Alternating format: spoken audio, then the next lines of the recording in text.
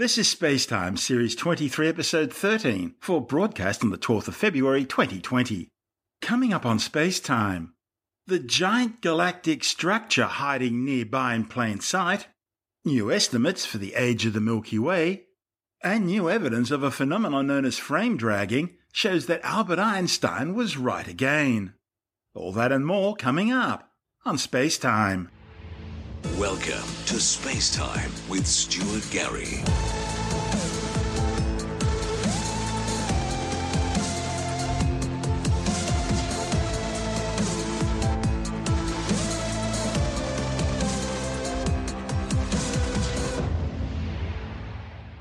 Astronomers have discovered a massive wave of interconnected stellar nurseries forming what's one of the largest coherent structures in the Milky Way galaxy. This spectacular feature is some 9,000 light-years long, 400 light-years wide, and cresting some 500 light-years above and below the plane of the galaxy's disk. The monolithic structure has been named the Radcliffe Wave, after the author's home base, the Radcliffe Institute for Advanced Study at Harvard University. A report in the journal Nature claims the structure is located only about 500 light-years from the Sun, surprisingly close to our solar system, given that it's only just been discovered. The authors were using data gathered by the European Space Agency's Gaia spacecraft, together with other space and ground-based observations, to create a new three-dimensional map of interstellar matter in the Milky Way when they noticed an unexpected pattern in the Orion spiral arm closest to the Earth. Gaia was launched in 2013 on a mission to precisely measure the position, distance, and motion of more than 1 billion stars in our galactic neighbourhood. One of the study's authors, Elisa Goodman, says no one expected to find that we live next to a giant wave-like collection of gas, or that it forms a significant part of the local arm of the Milky Way. She says the team was completely shocked when they first realised how long and straight the Radcliffe was when looked down from above in 3D, but at the same time how sinuous it looked when viewed from Earth. The wave's very existence is forcing astronomers to rethink their understanding of the Milky Way's three-dimensional structure. Importantly, the findings also overturn Gould's belt, a 150-year-old hypothesis suggesting the existence of an expanding, undulating ring of star-forming filaments believed to be oriented around the Sun. For a long time, scientists were trying to figure out whether these molecular clouds of gas and dust actually formed a ring in 3 dimensions. Instead, they've discovered the largest coherent gas structure known in the galaxy. And the data suggests that the Sun, and consequently our solar system, has interacted with this structure, passing by a festival of supernovae as it crossed Orion some 13 million years ago. And in another 13 million years, it will cross the structure again, sort of like surfing the wave. You're listening to Spacetime. Coming up next, a new estimate for the age of the Milky Way, and later, new evidence of frame dragging shows Einstein was right. Well, what else did you expect? All that and more coming up on Spacetime.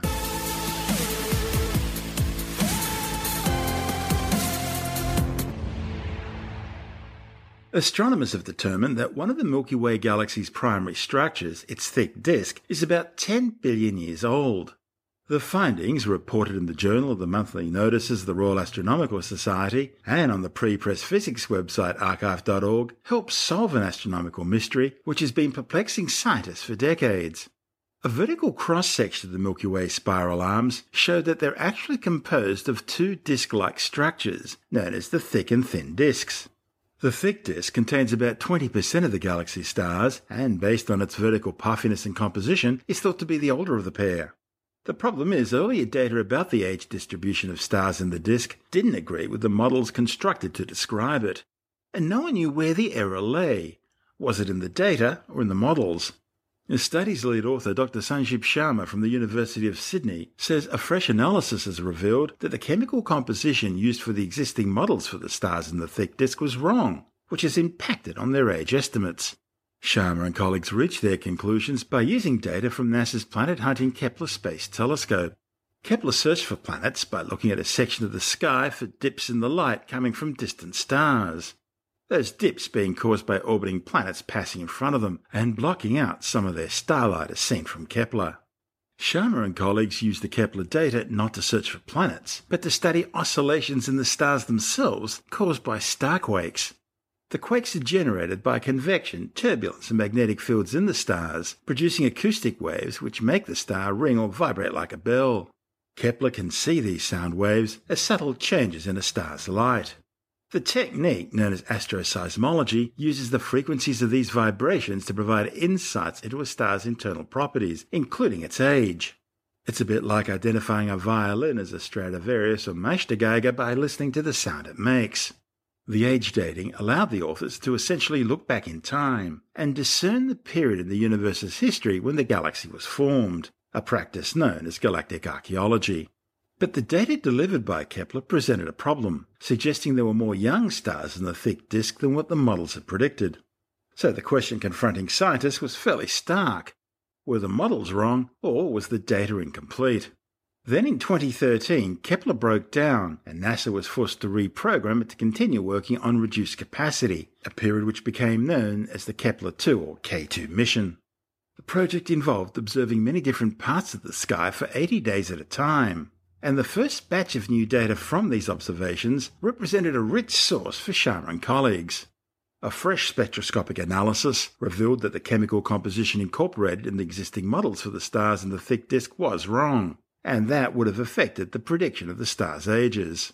Sharma says taking the new estimates into account brought the observed astroseismic data into agreement with the model predictions. If you look at not only the Milky Way but also other galaxies, what you see is there are kind of two components. One is a puffier one, which we call the thick disk, and another is slightly thinner, called the thin disk. And we also know like the stars are older in the thick disk and they are younger, so they also have different composition. And this is also seen in other galaxies. Yeah, so some galaxies do exhibit this kind of dual behavior. Where are we in the Milky Way? Are we in the thick or thin disk? We are in the thin disk. We are very close to the midplane of the galaxy. We are about 20 parsecs away from the midplane, and the thickness of the disk is something like 1 to 2 kiloparsecs, to just give you an idea. Thin disk is related to the height of the disk, right? So if you think like in units of 2 units is the thickness of the thick disk, and we are like 2 kilo units, I was saying, and we are like 20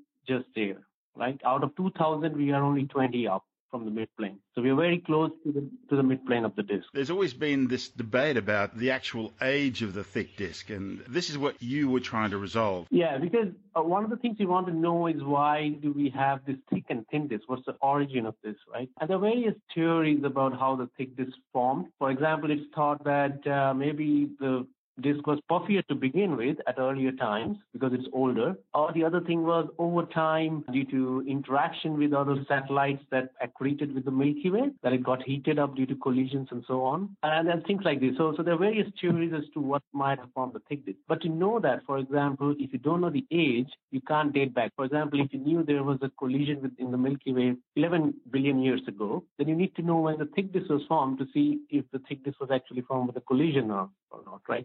So things like this. So it's very important to know what's the age if you want to understand the evolution. And that's what you were trying to resolve. Yeah. Tell me about that. So we're trying to understand the age and evolution of the Milky Way and to know the age of the stars, to piece together the puzzle of its formation. And when the initial Kepler mission was launched, we thought we were very excited that probably we can measure the age of giant stars with it. And we got the data, but when we compared that with the models, what we found was there was a discrepancy, that the data, if you look at the age distribution of stars that were observed by the Kepler, they were very youngish, while the models predicted there should be more older stars. And so that led us to think, is our models wrong, or is there something peculiar about the data? And for a long time, we couldn't resolve that. And one of the reasons was the Kepler wasn't designed to study the galaxy. It was designed to study exoplanets. So it's like asking a question, if you want to say, what is the age distribution of people in Sydney, for example, right?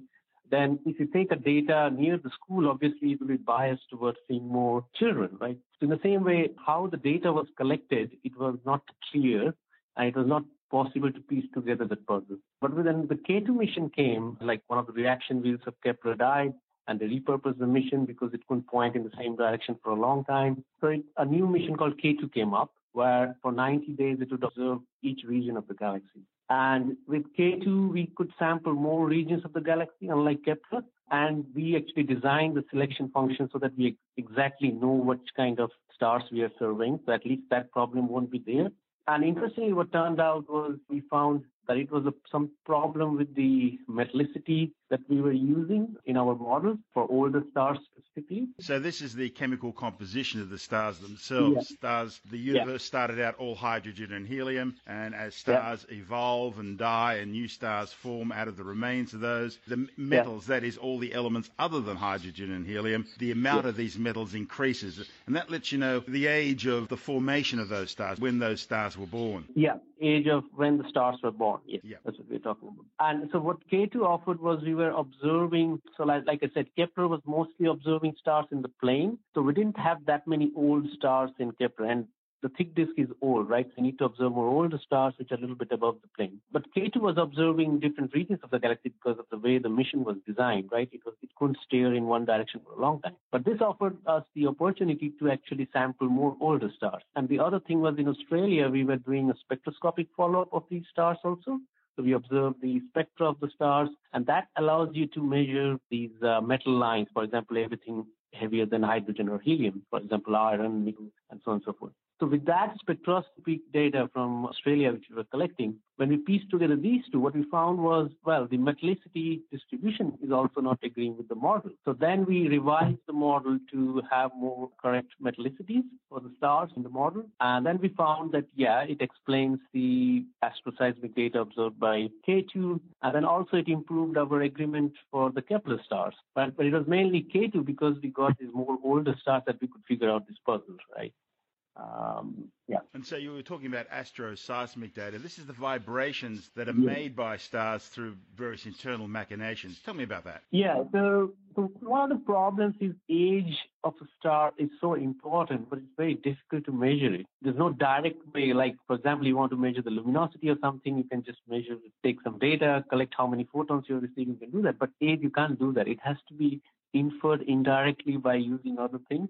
And red giant stars are unique in this way because the light of the star fluctuates very slightly over time. And this is what we call quakes. It's like vibrations of the star in some way.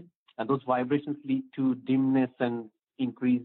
Slowly, the intensity of the light changes, right, if you observe it over a longer time. And by observing this, you can identify in which modes the star is oscillating, just like if you have an organ pipe or a musical instrument, say, vibrate at particular frequencies. In the same way, stars also vibrate at particular frequencies. And you can get that from a spacecraft like Kepler or K2, which was designed to do exoplanets. But the idea is you want to get a time series observation of a star, like as a function of time, how is the light from the star changing? Is it constant or is it changing over time in a periodic fashion? This is known as astroseismology. And if you get that data, then for red giant stars, it happens that you can measure the mass of the star from that. And mass is in some ways related to age, so you can indirectly infer the age. So that is what was crucial or unique about Kepler and K2, that it allowed us to measure the age of a large sample of stars. And once you have the age, you can piece together how the galaxy was formed and so on and so forth. So that is the role of astroseismology here. Okay, now you've got some data.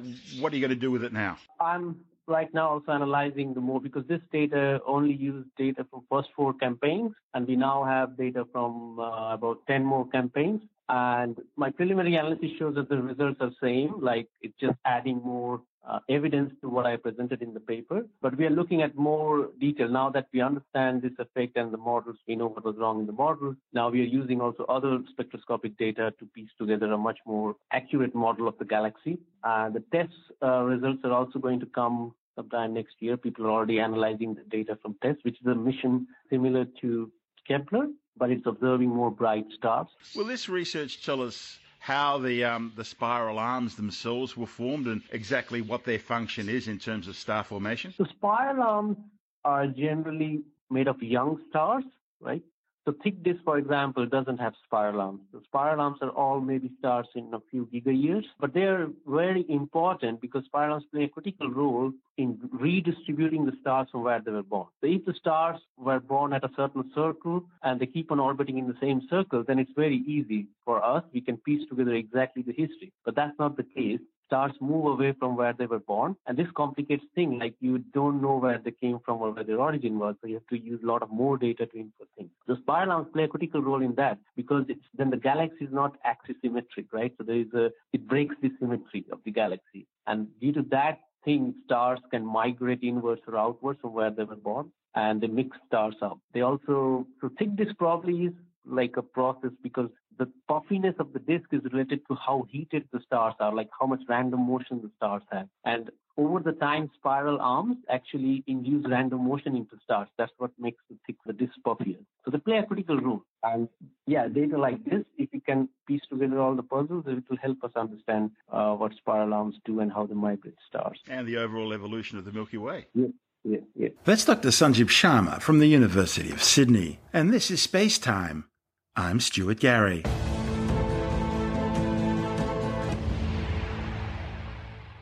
Astronomers tracking the orbit of an exotic binary star system have discovered new evidence of frame dragging, the process by which the rotation of a massive celestial object can cause the very fabric of space-time to twist. The findings, reported in the journal Science, is further evidence for the accuracy of Albert Einstein's general theory of relativity.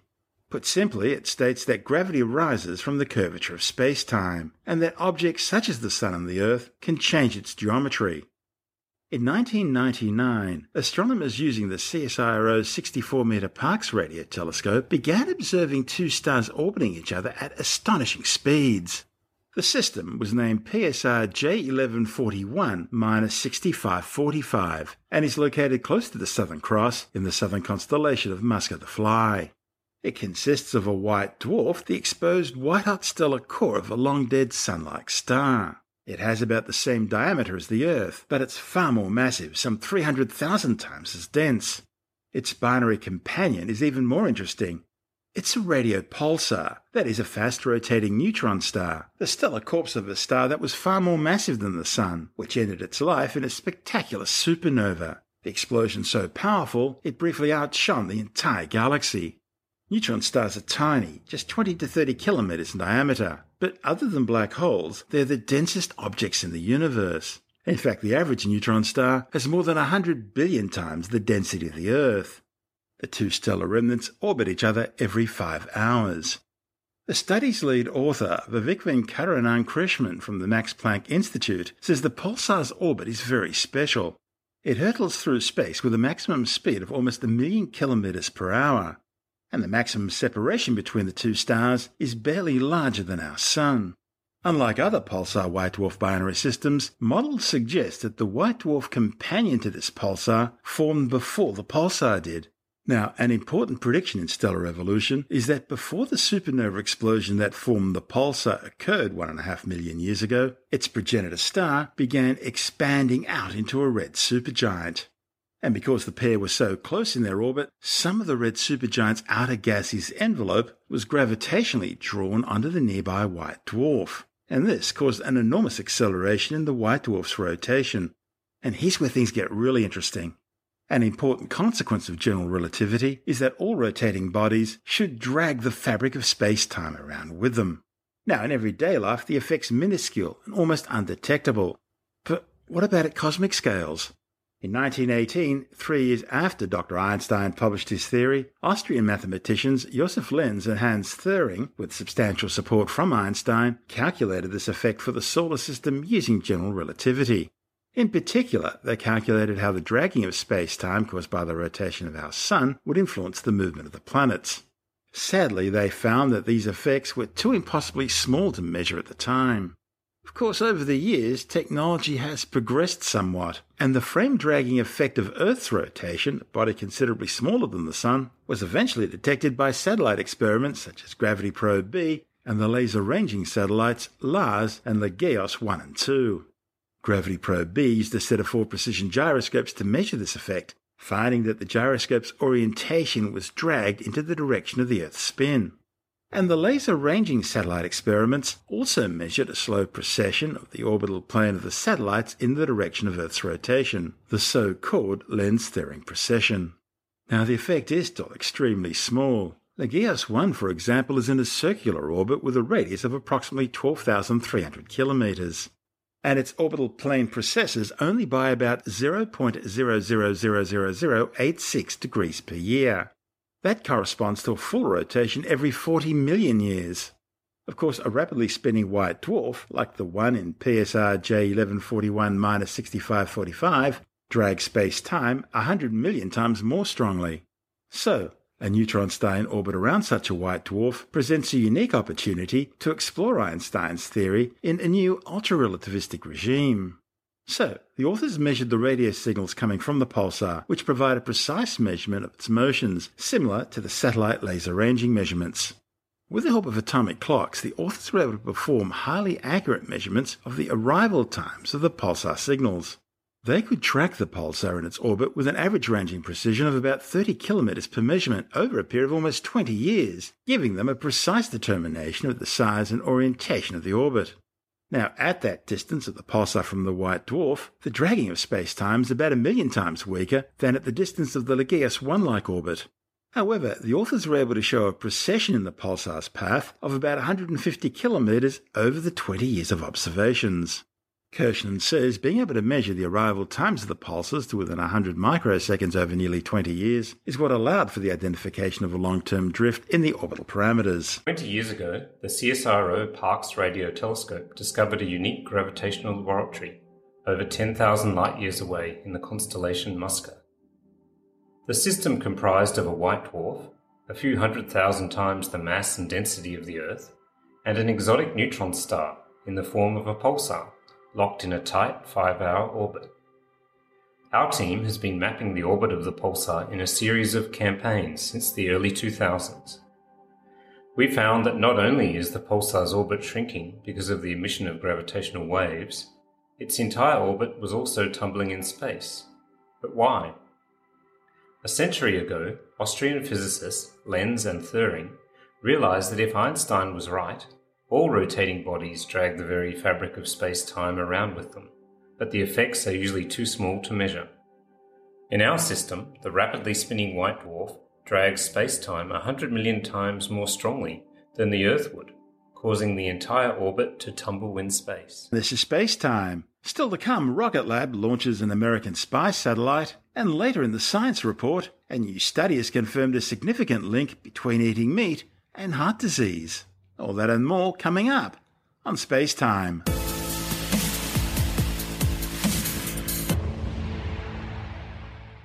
Rocket Lab has successfully launched a new top-secret spy satellite for America's National Reconnaissance Office. The NROL-151 spacecraft was launched aboard an Electron rocket from Rocket Lab's Mahia Launch Complex on the New Zealand North Island's east coast. The launch had been delayed by high ground-level winds. 8, 7, 6, 5, 4, ignition, 3, 2, 1.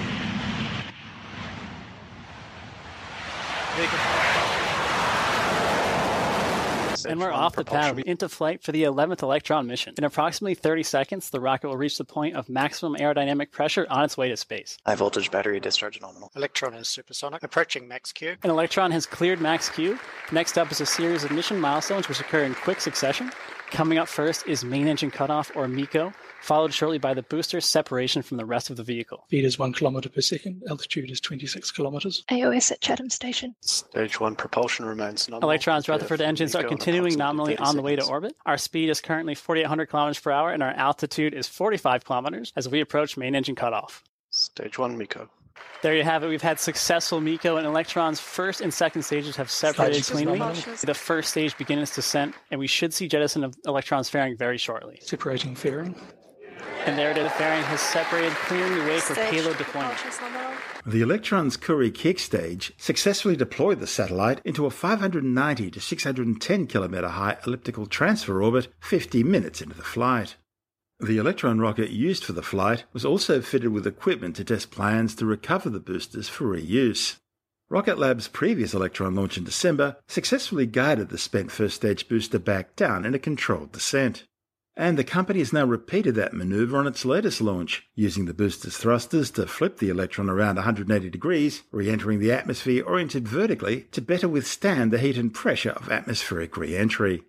The booster was also fitted with updated guidance and navigation systems, including S-band telemetry and onboard flight computers to gather and transmit data throughout the booster's descent. Future missions will add parachutes to the booster, with a helicopter then used to grab the parachute suspension lines and pluck the booster out of the air during descent. This mission, called Birds of a Feather, was Rocket Lab's first launch for the year and the 11th flight for the two-stage Electron rocket. After 6 successful launches last year, Rocket Lab's now planning to fly a mission at least once a month during 2020. And as part of that effort, the company's just opened a new launch complex at NASA's Wallops Island Flight Facility on the Virginian mid-Atlantic coast.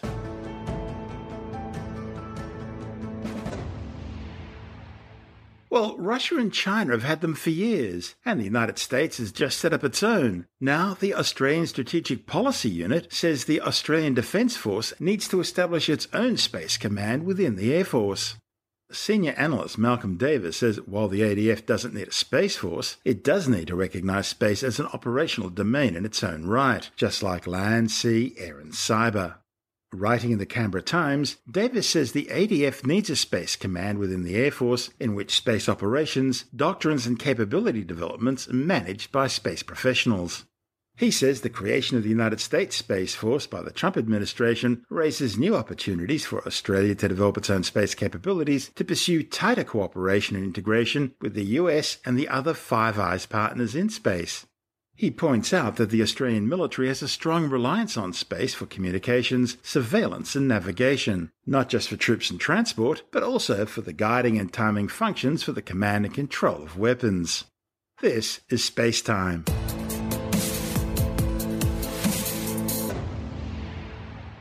And time now to take a brief look at some of the other stories making news in science this week with a Science Report. A new study has confirmed a significant link between eating meat and heart disease. The findings, reported in the Journal of the American Medical Association, show that consuming more meat, including chicken but not fish, as well as processed meats, was associated with an increased risk of heart disease. The authors also found that both processed and unprocessed red meat consumption was significantly associated with a small increase in the risk of death from all causes. The research examined the findings of 6 dietary intake and health outcome data studies involving some 30,000 adult participants over 24 years, with baseline assessments between 1985 and 2002. The authors suggested their findings warrant further investigation into the public health implications of current diets. A new study is warning that rare snubfin dolphins in Queensland's Fitzroy River, as well as humpback dolphins in Port Curtis, are under threat from exposure to increasing amounts of water contamination. The research, published in the journal Ecological Indicators, sampled pollutants in the blubber and skin of humpback and snub-nosed dolphins in the Fitzroy River and Port Curtis between 2014 and 2016. The results were then compared with earlier samples collected between 2009 and 2010.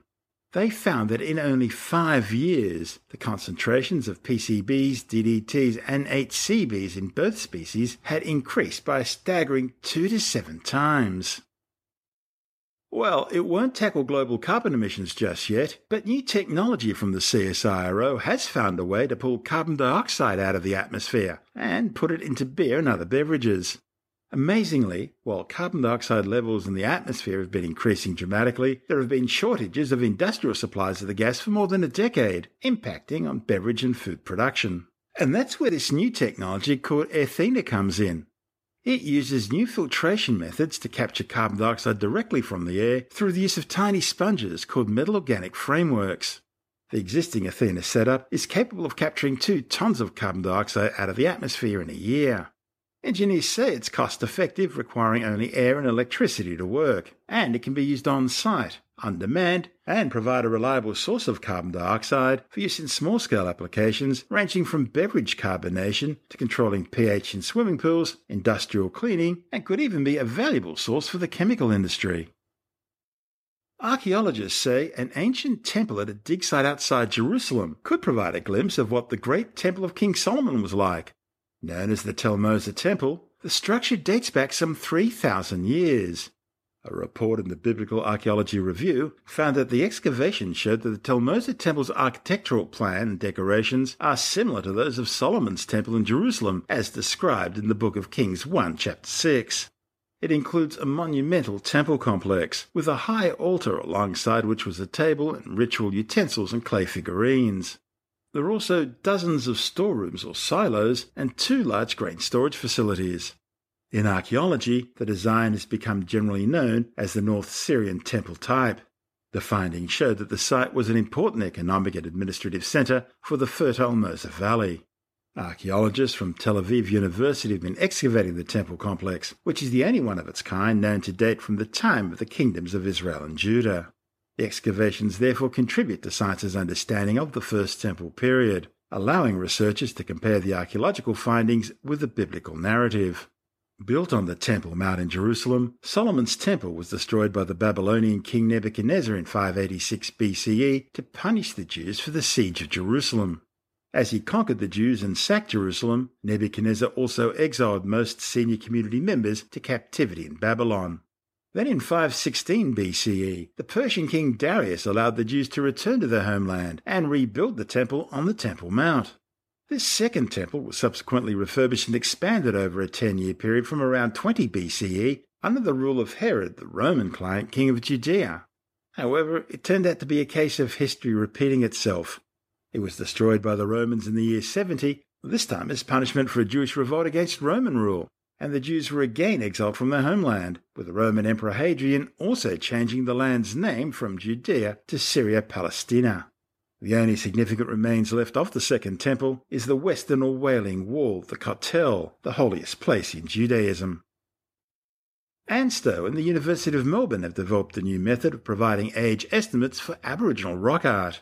The ancient art is thousands of years old, but most doesn't contain carbon, and so it can't be accurately carbon dated. The new technique relies on the humble mud wasp. These little insects construct nests which build up on the ancient rock art paintings in Western Australia's remote Kimberley region. In fact, the nests are commonly found in rock shelters across all of northern Australia and can survive for tens of thousands of years. Importantly, they contain tiny amounts of carbon, mostly in the form of charcoal from bushfires.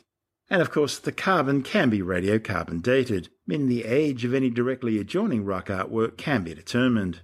In fact, scientists have already used the technique to determine the age of 108 rock art sites, finding them to be around 12,000 years old. And that's the show for now. You can subscribe and download Space Time as a free twice-weekly podcast through Apple Podcasts, Stitcher, Bytes.com, Pocket Casts, SoundCloud, YouTube, Audio Boom, from spacetimewithstuartgary.com, or from your favourite podcast download provider. If you want more Space Time, check out our blog, where you'll find all the stuff we couldn't fit in the show, as well as loads of images, news stories, videos, and things on the web that I find interesting or amusing. Just go to spacetimewithstuartgary.tumblr.com. That's all one word and in lowercase, and that's Tumblr without the E. You can also follow us through @StuartGary on Twitter, @SpaceTimeWithStuartGary on Instagram. On Facebook, just go to www.facebook.com/SpaceTimeWithStuartGary, and you can also find us on the Spacetime with Stuart Gary YouTube channel. Spacetime is brought to you in collaboration with Australian Sky and Telescope magazine, your window on the universe. You've been listening to Spacetime with Stuart Gary. This has been another quality podcast production from Bytes.com.